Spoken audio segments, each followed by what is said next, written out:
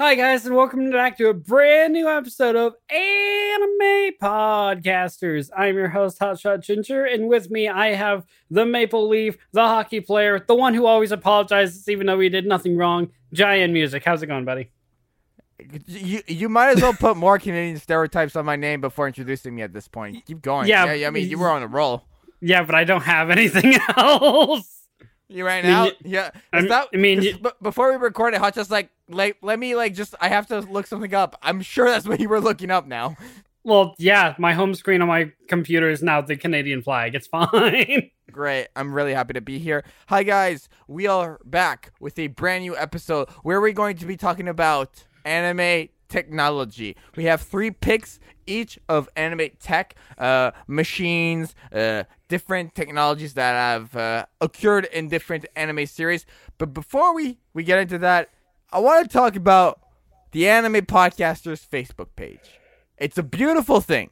It's a page that we really like, and we're happy to have it because it allows us to share the episodes with you guys, to comment back and forth with you guys. The one thing, though, is that if you are to message the page, if you want to contact us, you may do so. But we don't want to give out our phone number. We don't sell any merch. I don't want to see pictures of your cat on the Facebook page when you message me. Just a lot of random people have been messaging our page with really random stuff that has nothing to do with the podcast sometimes. So you may message us, but only if it's for a serious inquiry. Like if you want to recommend an episode to us, if you want to give us feedback, if you want to potentially be a guest, that is cool. But just don't message us with just the randomest thing. It's kind of annoying. Hotshot, you were telling me about it earlier.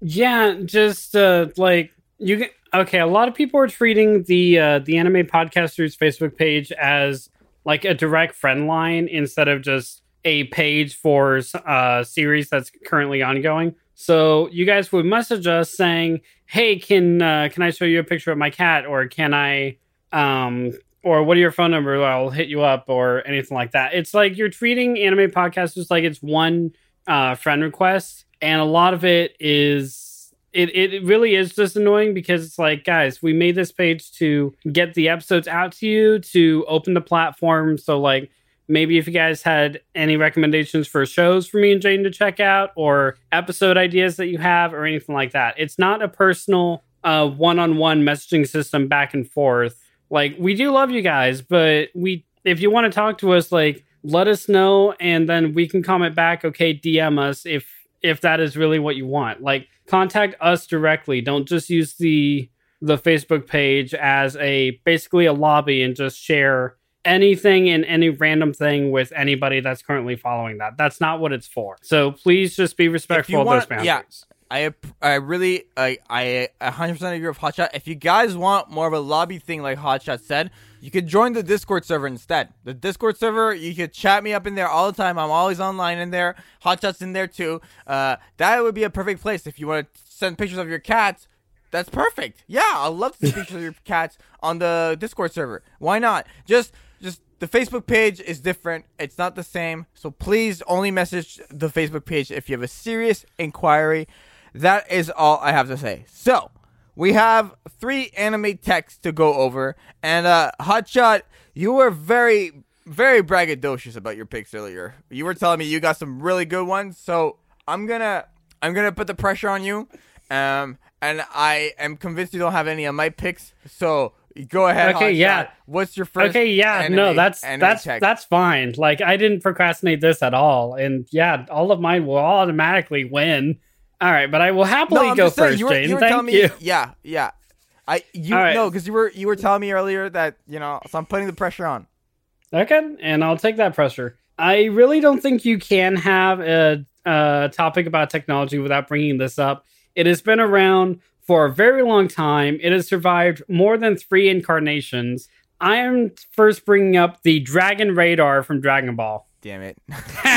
I'm sure you don't have any of my picks. Instantly Steel's probably your best pick. Anyway. I hate you so much. I know. I love you too, boo. Anyway. So the Dragon Radar, God. Dragon Radar, I know you guys know what it is, but if you don't, the Dragon Radar was designed by Bulma in Dragon Ball to... I don't really know how it works because I forget the explanation of it.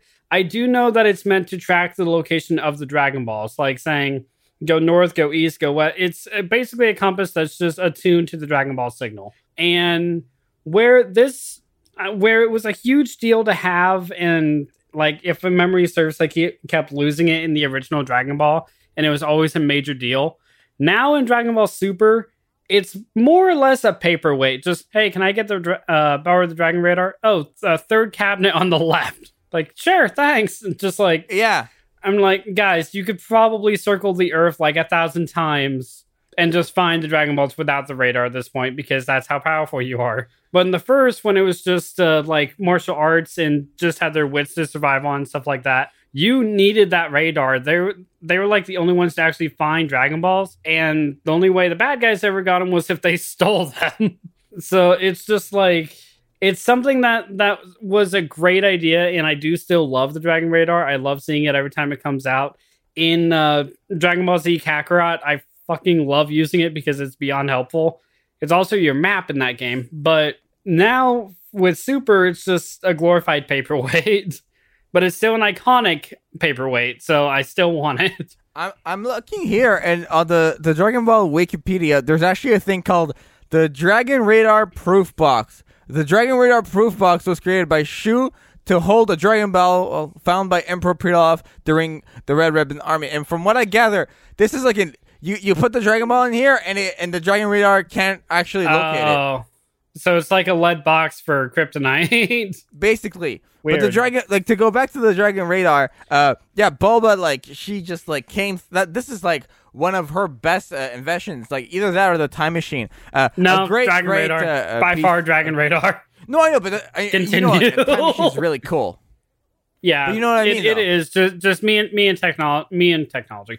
Me and time travel just don't really get along that often. No, I completely understand. But yeah, it's a staple, and it's used by all the characters whenever they're looking for a Dragon Ball, which is like very often in the series when they're looking for it. And that Dragon Radar was the reason why the adventure got so good, because it would bring them to like these really random places across the world, and I loved it. And in the video games, it's used as a point of reference to like, oh, you have to go over here to find the Dragon Ball and collect it over here and over there. So yeah, all in all, just like the fact that they can like create a machine that can pinpoint the exact location of the Dragon Ball on the planet is amazing. Like, I just think it's so cool. And I'm looking here, it's literally appeared in so many different games. I do love the image of like when all 7 or like a majority of number of the Dragon Balls are like in one group, and you can see them just like traveling on the radar. I do love that like each Dragon Ball is like just a separate circle instead of just like one continuous mass. You know what I mean, right? Yeah, no, of course. Okay. What I was gonna say though, I'm looking for some trivia here, and there's a bunch of random trivia about this. Apparently, the iPhone/iPod Touch application named D Radar emulates the Dragon Radar. So apparently, you can have an app that acts like the Dragon Radar, which is really cool. And then you got in the 15th episode of the French anime Dofus, The Treasures of Karub, the titular character briefly brings up a Dragon Radar that he has in his possession. So the Dragon Radar kind of like it's almost as influential as like some of your previous anime things. I mean, yeah, because like it's been there since the beginning of Dragon Ball, and it's been such a staple of it. And just like, okay, show wise, it's been just like graded down to just being a paperweight, especially now because like Super Dragon Balls, Dragon Balls that are the size of fucking planets. But and then you wish. But say in games, sorry, go ahead. Say in games like DBZ Kakarot, it's extremely helpful because it's your mini map. It's how you track missions. It's your navigator. It still tracks Dragon Balls. Like it does everything in the games. Just the show just gradually decreased it. I don't even know if they use it in GT now that I think about it. No, they do use it. They do use it to go around They have like an updated version that can like locate it from planet to planet. Okay. Well, okay, that's actually a good addition. But Super just like really no use for it anymore, especially since Shenron has been like downgraded from a being that knows all to a scared little cat. Just like, hey, we're gonna summon you for one wish, and then we're just gonna ignore you. It's like, dude, guys, All right. he can grant 3 wish of anything you want, pretty much. And you're just like, yeah, But, fuck like, off. There's a more powerful version of you, so we don't want you anymore. Yeah, but the thing is, like, the Super Dragon Balls, the one thing I didn't like about them is, like, the whole point of the tournament powers to, like, basically who's the strongest universe, and then you just wish for everyone to come back. Why did we ever have a universe tournament in the first place? To find out who's the strongest. Like, when the universes come back, like, yeah, I haven't watched the end of Tournament of Power, so don't get me wrong here. But when you wish everyone back after they had known that you were the one to defeat them, 1, they're going to want to challenge you again so they can get stronger. And 2, even though you won, they was still a challenging fight, so you want to fight them again. It's saying blood. Very, very true. Fair enough. All right, I want to go to my first pick. And it's also from Dragon Ball. Oh, okay. That one I am picking Mechanic Dende. I'm sorry, what? Mechanic Dende. Mechanic Dende? Okay, start explaining. I'm gonna actually search this one up. Okay, it's a cover up for saying it's the medical machines from Dragon Ball Z. Sorry, I was just wanted to throw you off, but that's basically what it is. It's Mechanic Dende. The medical machines. I found this really cool quote from the encyclopedia from Dragon Ball Z Kakarot. It's a treatment machine used by the Frieza Force. It is capable of healing any wound, no matter how severe, in a short amount of time when a user enters the tube. They are fitted with an oxygen mask as the tube is filled with healing liquid. Yeah.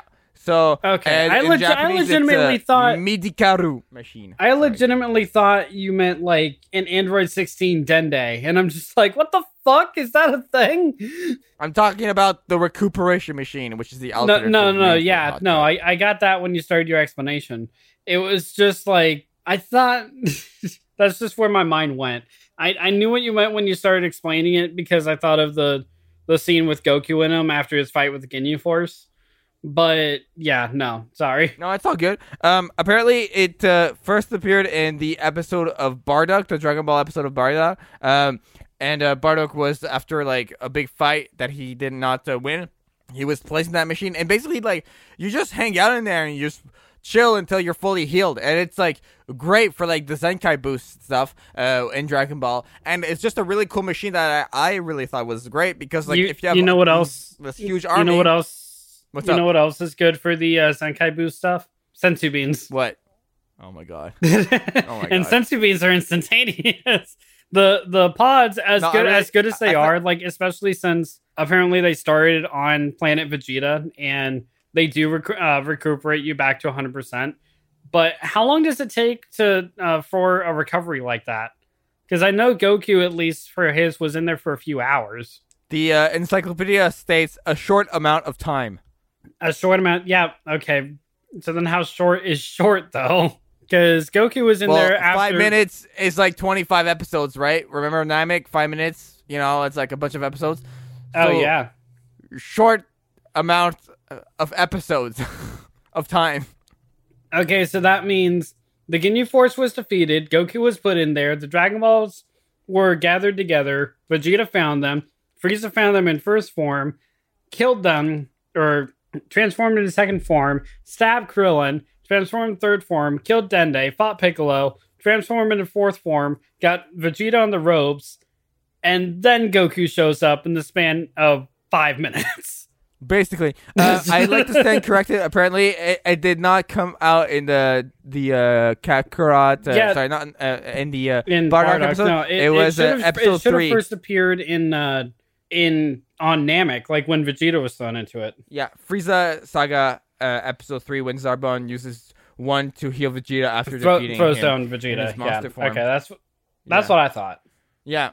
And I don't know. I just thought it's a really cool like recovery droning machine, which is just really awesome. And it's apparently I'm reading that Vegeta once stated that the liquid in the tank is synthetic Saiyan DNA. So why not? You know? Okay. It reminds me a lot of the Bacta tanks from Star Wars that Luke was in Hoth after his attack. And I know Star Wars isn't That's exactly actually what the Wikipedia page is saying too. Yeah. Oh, really? Well, Yeah. I mean, I can't really fault it for saying that because I mean, it really is the same kind of tank deal. Yeah, I don't know. Like, I just thought it's a really awesome machine, and like when you're dealing with like a huge army like Frieza's army, you need that kind of machine to like heal your troops and everything. Yeah, which it is good. It is good for mass produced like that, especially because senzu beans only grow on Earth from with Corrin's help. So it is good that the enemies have like a counteractive of that. Granted, it's not as fast or effective as a senzu bean, but at the same time, it's still a way to do like months of recovery within a span of maybe not like 5 minutes, but in the span of like a half hour to an hour, let's say. Right, but here's my question about it is like, you know how like I mentioned earlier the encyclopedia has to say it heals any wound no matter how bad it is. Yeah. Do you think it managed to heal Frieza when he got into like cyborg form, or is that completely different? That's a completely different thing because when he was in the cyborg form. Oh wait, you mean when the planet blew up and he was brought back in cyborg form? Exactly. Yeah. Oh, okay. I thought you meant when he was brought back after Trunks destroyed him in cyborg form. I'm like, no, he was whisked back after that one. But thinking of that, maybe they just might have had to use like cybernetic enhancements for him, like as he was being essentially reconstructed, because we know the blast like probably didn't save all of Frieza's face or anything like that. So when they found him, they probably rebuilt him and then threw him in the tank. That's my theory on that now. Throw the electric cyborg in the liquid tank. Yeah, throw the electric cyborg in the liquid tank. Yeah, I mean, yeah, it's Frieza. Pain makes him stronger. Yes. All right, that's all I had on this tank. I think we said it. Yeah, enough. I mean, we said more about the tank than we said about the actual Dragon Radar. Yeah, true. All right, so go ahead. Moving on then. All right, so my next one is another iconic staple. It was probably the first piece of anime tech that I ran into as a kid from Pokemon, the Pokedex. Oh man, no, okay, I'm actually screwed. I don't have any other picks. We might just end it there. We might just end it here. All right, bye guys. My two other picks. Well, I mean, like, okay, well, that's what I was talking about to you off podcast. And for you guys, I will give you a little bit of backstory here.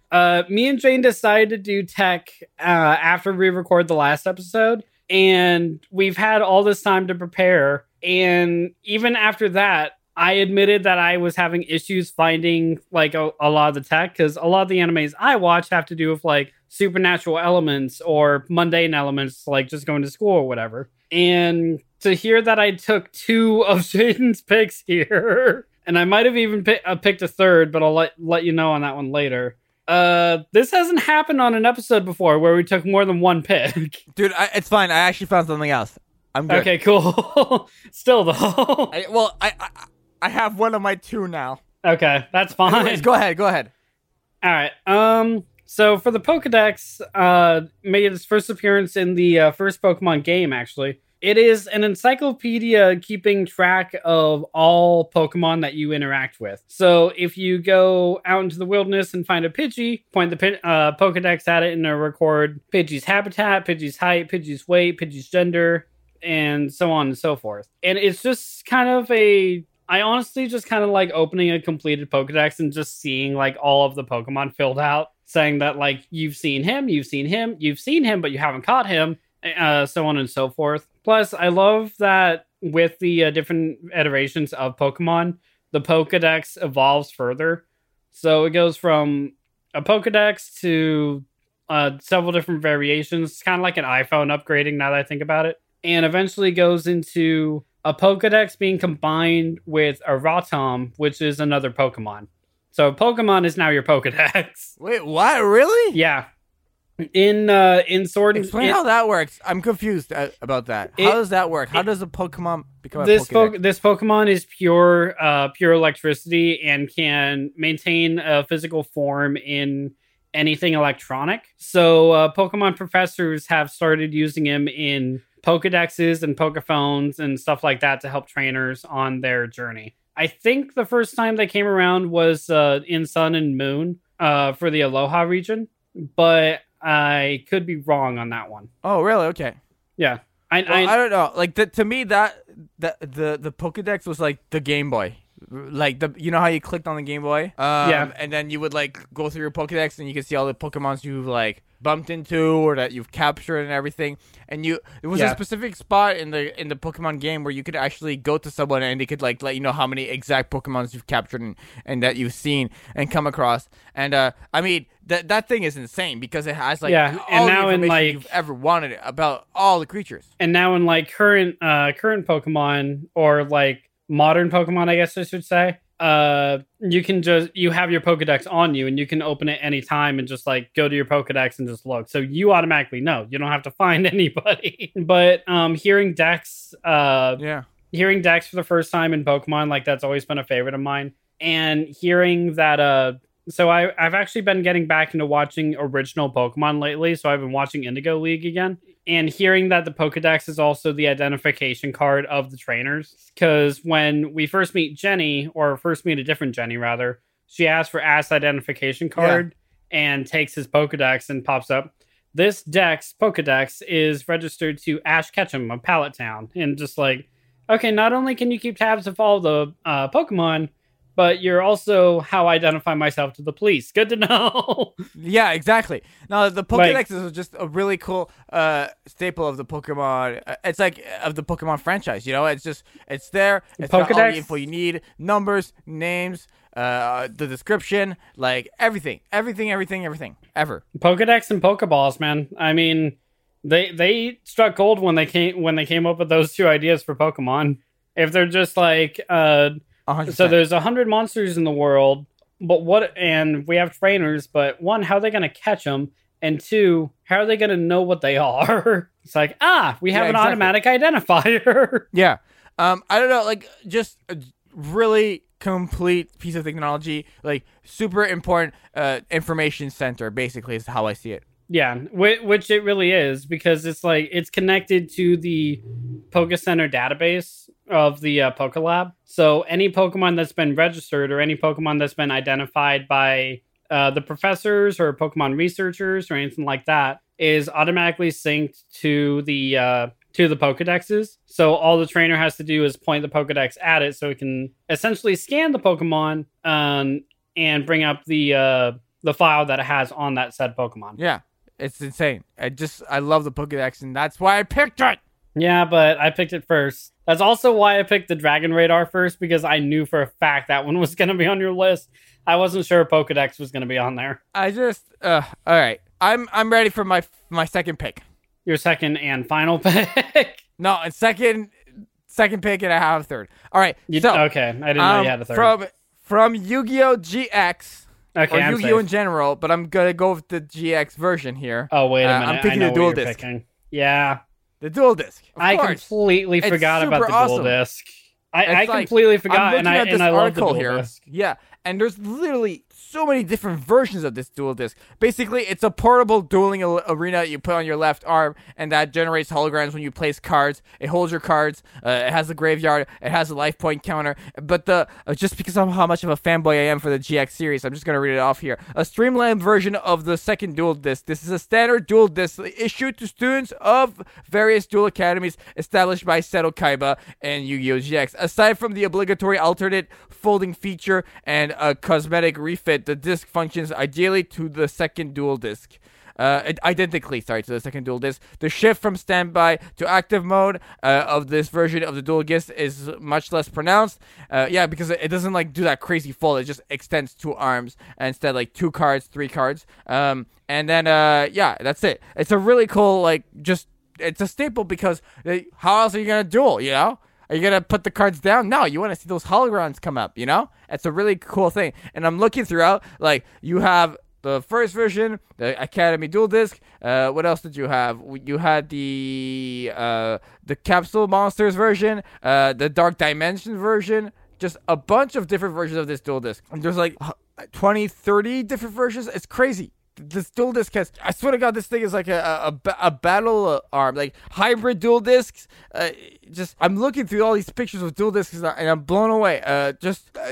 There's a lot of dual discs, Hotshot. A lot of dual discs. I mean, there's a lot of different variations of Yu-Gi-Oh! So yeah, that goes without saying. My favorite, honestly, like it's been a long time since I've seen GX, so unfortunately that one's not in my mind. But my favorite of the right dual disc has always been the original, with like how they can just flash out essentially instead of just like having to grab it, put it on a gauntlet. They can just swing, okay, ready to fight now. But it also to me looked like, especially like the edge where like it connects to the elbow and everything, you could just stab that into somebody and go like, I win. Yes, you could, but that would be illegal in Yu-Gi-Oh. That would be illegal in Yu-Gi-Oh. I actually had it's not a punching anime.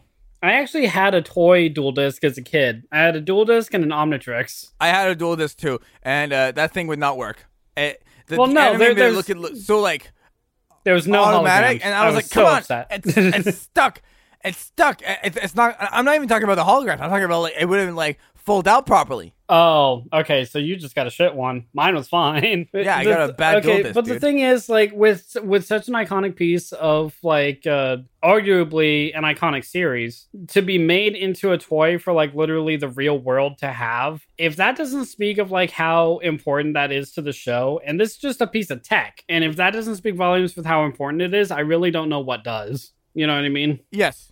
100%. And but I mean, I like, just also want to say... what else? Yeah. Okay, go ahead. Okay, sorry. Okay. The other, what I'm trying to say is this dual disc brought us what we love the most about the series. It was like the piece of equipment that you saw on the arms of your favorite duelists, and they would do amazing battles with these things, and it was a way for them to speak their passion of dueling. You know, it's what they use. You know, like a motorcyclist uses a motorcycle, a duelist uses a dual disc. You know. That's how it works. Yeah, and even when you had the versions of the holograms where you essentially had like a giant play table in front of you and placing the cards down like that, it still was never as satisfying as it is when they use dual discs. Like using a dual disc is just like 100%. that much of a staple that like when it's a lot like Ash turning his hat backwards in Pokemon.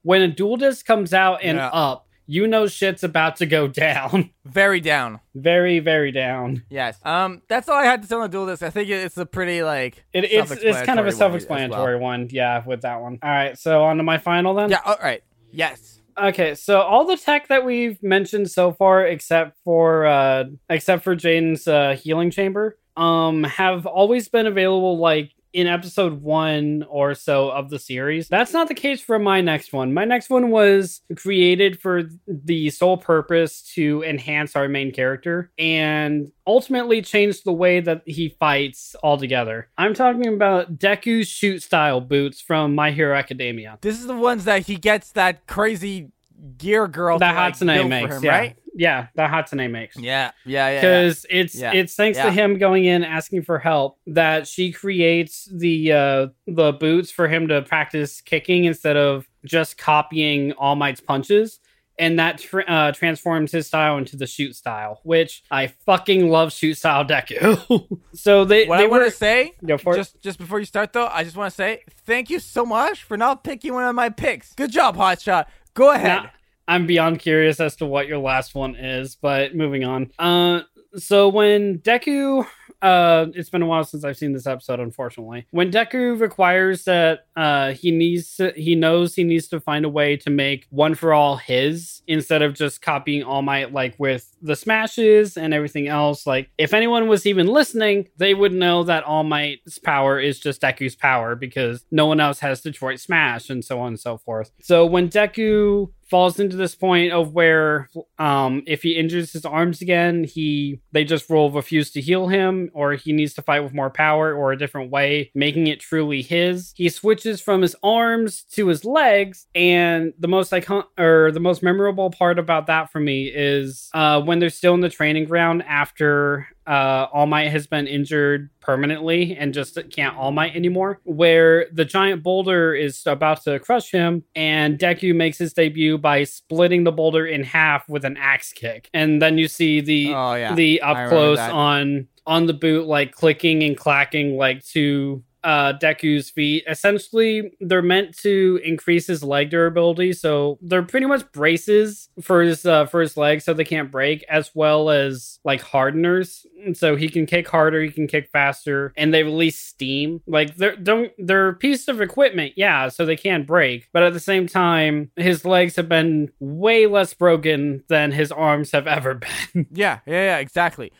Those boots basically took him from like level 1 to level 5, like that was a huge piece of his like hero look. Like those shoes look super cool too. Great finish, but like he needed those to really perfect his like special move in that training camp. I remember, and just a very solid pick there. Like those boots like made him so much stronger. Plus, Deku is also he probably is my favorite character, or he's probably one of my not probably. He is definitely one of my favorite shonen protagonists out there. So to see him, and when it comes to like fighting stuff, I prefer kickers as opposed to punchers. Like if I make a fighting character, I make him a kicking expert. So to see Deku just switch into that full throttle, I fucking love. Like, of course, he still has his punches, and he does utilize both of them, but I fucking loved it when he started using shoot style. 100%.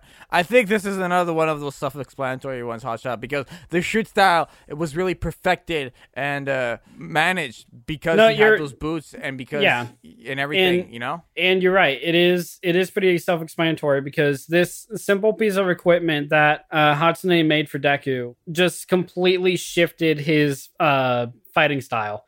Instead of just using his arms, where we've only seen him use his legs to like dodge and move and everything, now he can actually kick with the power of One For All. Something not even All Might did. Keep that in mind. This is something that uniquely Deku can do. No other users of All For One that we've seen, or One For All that we've seen, have been kicking. They've all just been using smashes. Yeah, 100%.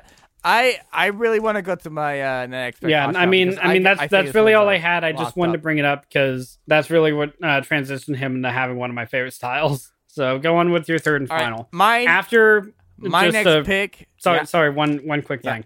After your final, I do have one honorable mention I do want to bring up. Yeah, for sure. All right. My final pick is the ODM gear from Attack on Titan. I almost brought that one up. I'm not gonna lie. I tried keeping mine just like something you could hold in the palm of your hand, and I just broke that rule for shoot style. I almost did the ODM gear. Well, the ODM gear is basically omnidirectional gear. What does omnidirectional mean? Basically, you can move anywhere. You can transmit from in any direction thanks to it.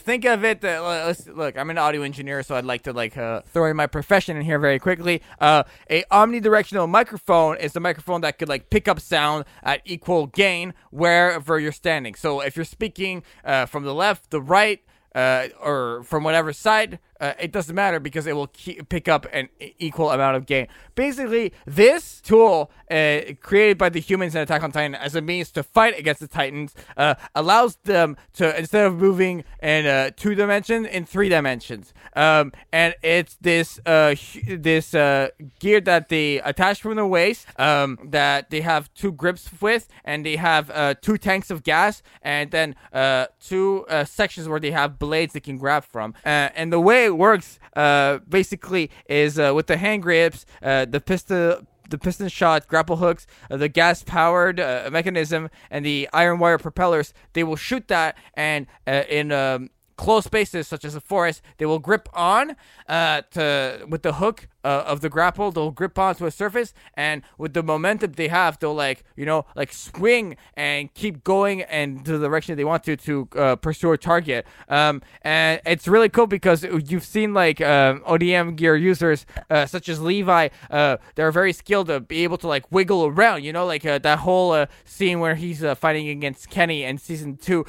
He's moving from crazy directions, and you even get really cool angles where you see the ODM gear moving to see what direction he's going into or out of, to be able to evade attacks from different angles. And I really like it. The one thing I don't like about it is like it's very limited in the sense that like if you're in open space, you can't really use it. And the other thing is if you run out of gas, you're kind of screwed. Like in season 1, Mikasa was running on fumes to get to the other side of the town when that whole attack of the Titans occurred, the very first one, and she ran out of gas at some point, and she barely made it. She had to like jump through a window and like land in a building, and that was it.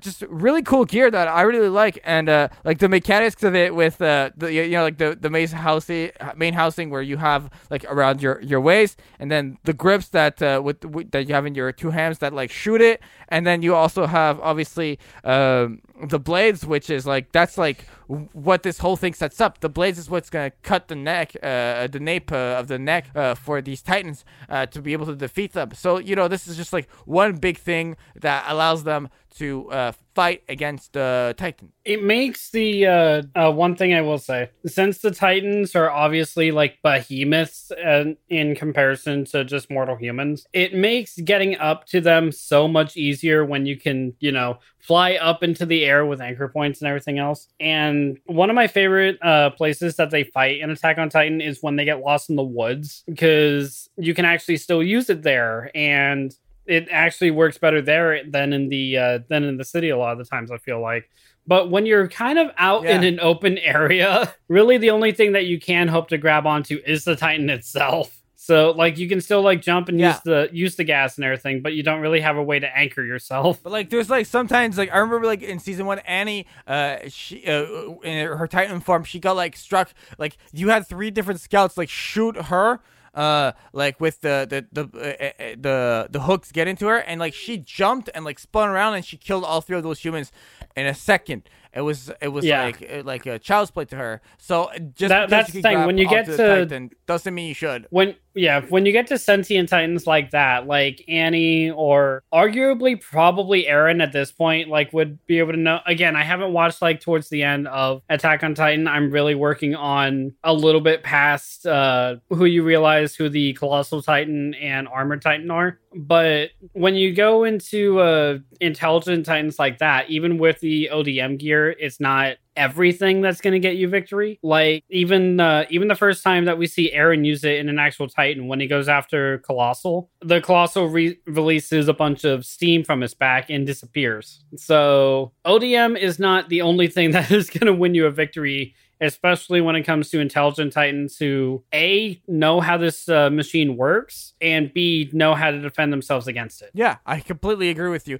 But still, like, this is like the the anime. Yeah, that is the bread and butter of what makes Attack on Titan, like making humans even have a possible chance of winning against the Titans. They need an effective way to combat against them. And this is what they came up with. And I love it, especially in the games. It's really fun to use in the game. No, for sure. But what I'm trying to say, though, is other than just that, it's like the foundation. Because in later seasons, they build onto that. Like, they have, like, rockets that they use. Sort of rockets that they use because of the ODM gear to, like, attack Titans in a more efficient way. And, like, the ODM gear is, like, the starting point of, like, the technology of Attack on Titan. And we see, like, I mean, that's kind of the same... build off of it. That's kind of the same mindset that I had with bringing up the Pokedex, because it starts with the Pokedex and then evolves into a Pokemon living in there and helping you out even more. Like all technology, all technology can be advanced further. That's the entire point of having technology. They're meant to enhance like our activities and our life. But how can we enhance them to make it even better? No, I completely understand.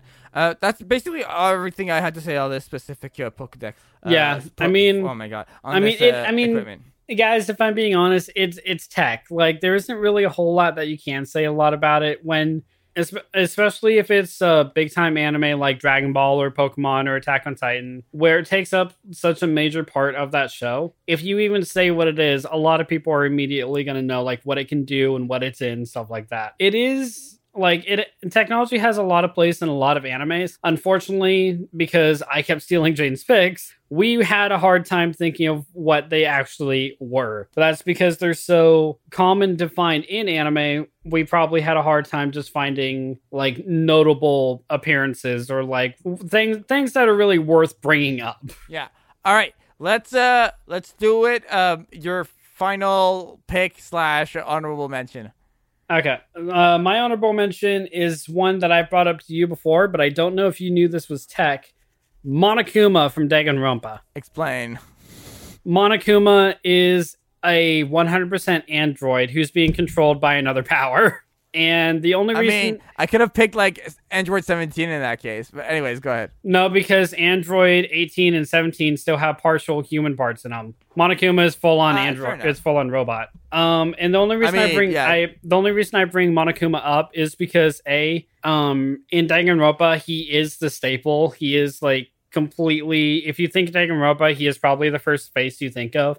And 2, he can also be mass-produced, so there's literally thousands of Monokuma running around. Like, there's one that the ringleader uses, but the rest of them can just be used to spread mass chaos around the world. Just one thing of that, and then I'll recap my list. In Ultra Despair Girls for the game for PlayStation, it's a spin-off of Danganronpa, and your main enemy are Monokuma robots, and the only way to defeat them is to shoot them in the red eye. So that's why Red Eyes Black Dragon is my final honorable mention. No, I'm kidding. He's tech now? Oh, damn, cool. But I think there's a metal version of him. But anyways, yeah. Anyway, but that's the only reason really why I bring Monokuma up, because he is technically a piece of tech, and he is one of my favorite characters out there in twisted anime like that. So I just thought, at the very least, maybe we'll talk about him more in like another villains list that we do later on down the line or something. I just wanted to bring him up since tech made me think of him almost immediately. So to recap, my list was the Pokedex from Pokemon, the Dragon Radar from DBZ, the Deku's shoot style legs from My Hero Academia, with an honorable mention of Monokuma from Danganronpa. And for myself, I had the ODM gear from Attack on Titan, the Dual Disc from Yu-Gi-Oh!, and the Medical Machine from Dragon Ball.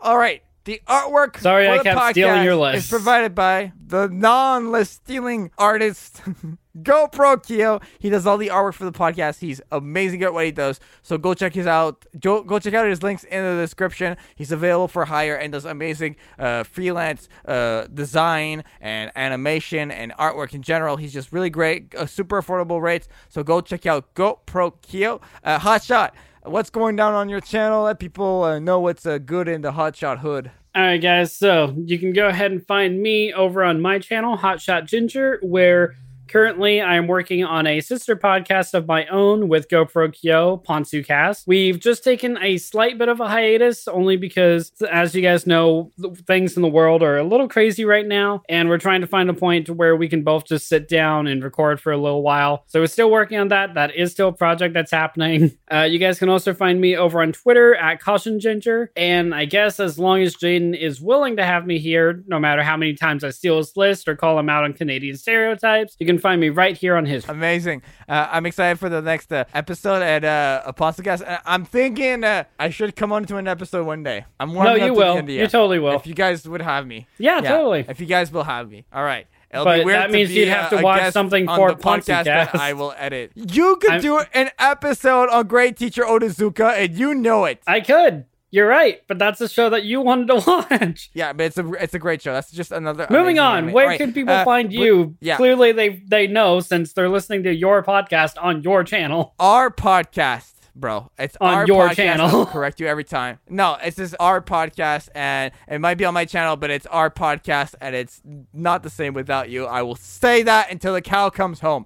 And also, you can find me at Giant Music everywhere, and you can also check out my website, giantmusic.com. I have recently updated my channel my website with a new portfolio material. I have a Giant Music portfolio channel, which is I upload there very randomly and sporadically, like maybe once every 2-3 months, but it's like portfolio pieces of like music I've composed and sound design I've done. So go check out all of my audio services over there, and that's gonna be everything for myself. For Hotshot, this has been another episode of Anime Podcasters. Bye, guys. Bye.